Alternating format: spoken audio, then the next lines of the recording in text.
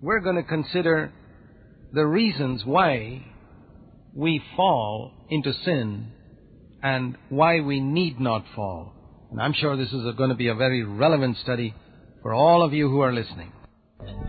We considered in our last study that grace could keep us from being mastered by sin. Man's greatest problem is that he's mastered by sin.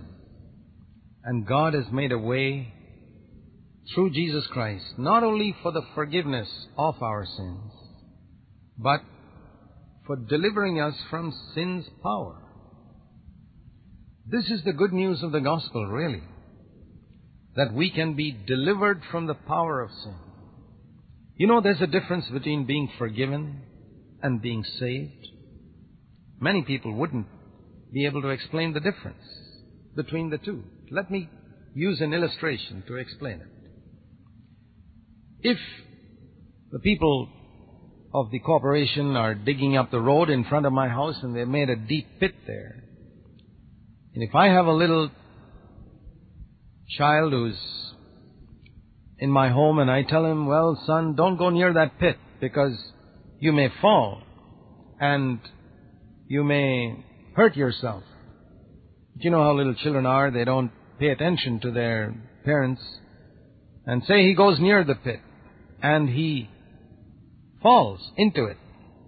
And from within the pit he cries out and saying, Daddy, Daddy, help me.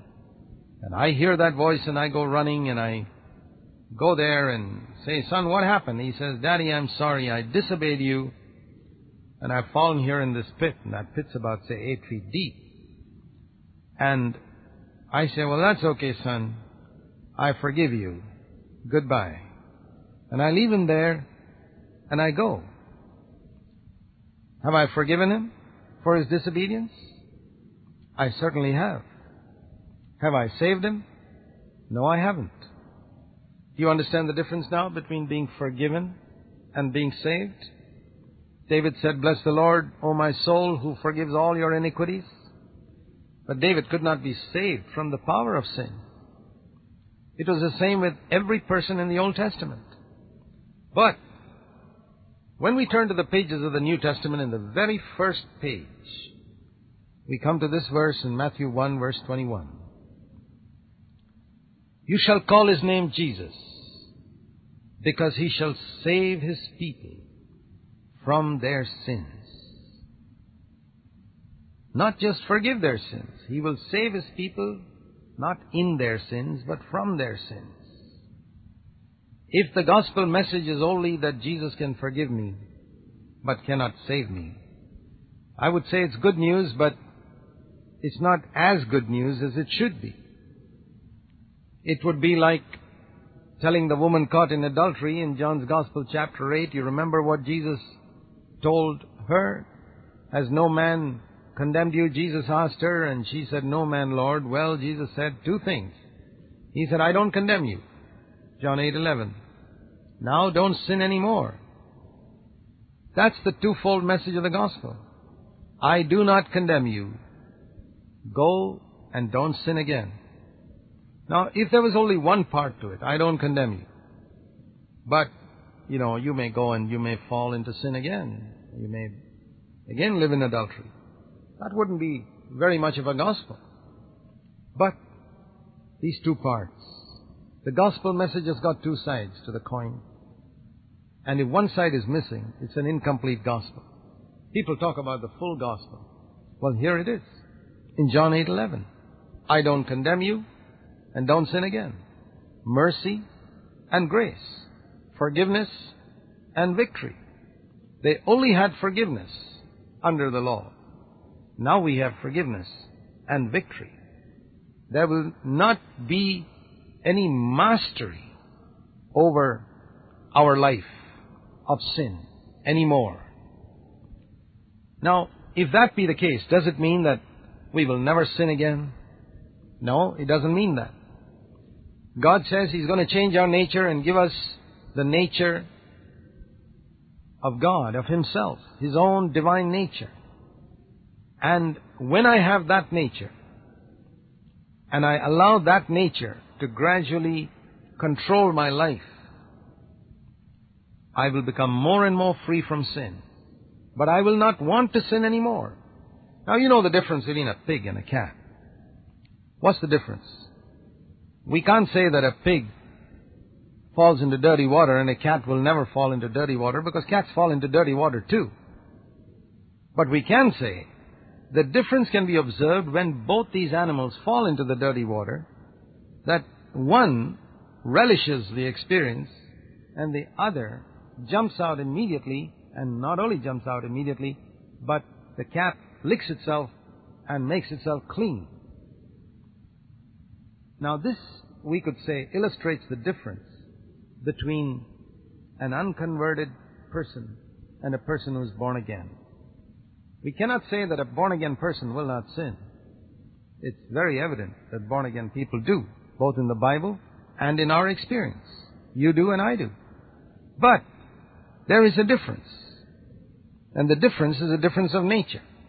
And you know whether you're born again at the moment when you fall into sin by your attitude towards that fall. If it's one of remorse, and you want to get up, and you want to be clean, and you want to break away from it, well, that proves that God has done a work in your heart. But if you're happy that nobody saw it, and you enjoy yourself, and you don't want to give it up, well, that would prove that you're only religious. You haven't changed within. Then why do Christians fall? Is it possible for us to overcome in such a way that we don't have to keep on falling into the same old sins again and again and again? The Christian life is a life of growth. It's not one where we keep on getting defeated, let's say, by anger for 25 years. Or we keep on defeated by dirty thoughts for 25 years. Or with jealousy or bitterness or anything. No. There has to be progress. The Bible speaks of our growing in grace. And we could compare this with the growth of a child in a school.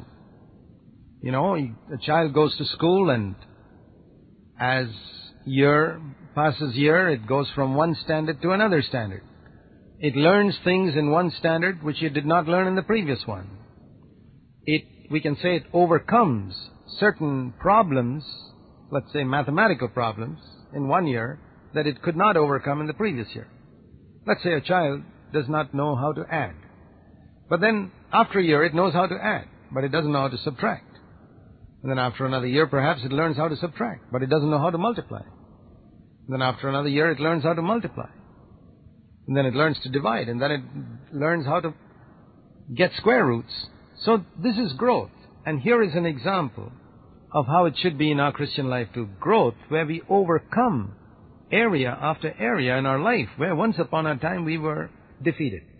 Just like that child overcomes area after area in the whole realm of mathematics where once upon a time it was totally ignorant. This is growth in grace. Then what shall we say about a child that's repeatedly failing in the first standard? Is that God's perfect will? Certainly not. We will never be sinlessly perfect here on this earth. But we are to press on to perfection. Just like a child starting in the kindergarten class presses all the way, hoping for a PhD perhaps one day. But there's a pressing on to something higher each year.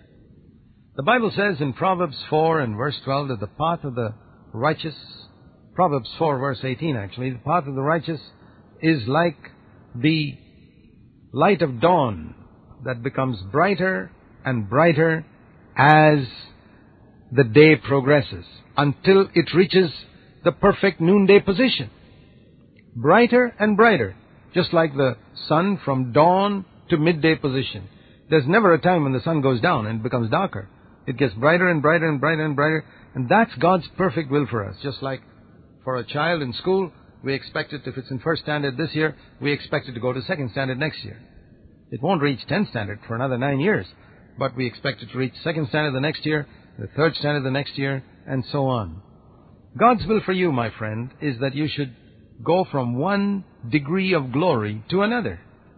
Progress, overcoming. You're not to be defeated by the same sins year after year. You're to be an overcomer. then why is it that some students fail and fail and fail and fail repeatedly in the same class? Well, there could be many reasons, but I think one of the fundamental reasons is a lack of the fear of God. In the book of Proverbs, chapter 9 and verse 10, it says that the fear of God is the beginning of wisdom. In other words, it's the first lesson in the school of wisdom. It's like learning the alphabet. You know, when you go to school, when a child goes to school, the first thing it learns is the alphabet. What is the alphabet of wisdom? It is to fear the Lord. And it says in Proverbs 8 and verse 13, to fear the Lord is to hate evil. We hate evil because God hates evil. When we hear that God has called us to be holy because He is holy, and we are gripped by it, we begin to hate sin. Let me ask you a question. Why is it that you find when some other believer is nearby, you don't fall into some sins which you fall into when you're all by yourself? When you're alone in a room, all by yourself, there's nobody around. Why is it you fall into certain sins, and if at that moment a believer walked into the room or knocked at your door and came in, you wouldn't think of or dream of committing that sin? I'll tell you the reason. Because you fear that man's opinion. That man's opinion means more to you than God's. When you're alone, only God is in the room. When that person comes in, that man is in the room. And if that person's presence can prevent you from committing a particular sin, and when that person is away and only God is there, you commit that sin, it would indicate that you do not fear God. You fear man more than you fear God. And one of the first things you need to do, dear friend, is to pray to God and say, Lord, please help me to fear you. Please help me to mourn when I fail, when I come short. Now let me give you this as a challenge. If you're willing to mourn every single time you fail, every single time, you say, Lord, I slipped up. Forgive me. Help me to fear you. I want to recognize your presence. I want to live before your face. You will discover those who mourn are strengthened, and you can be an overcomer.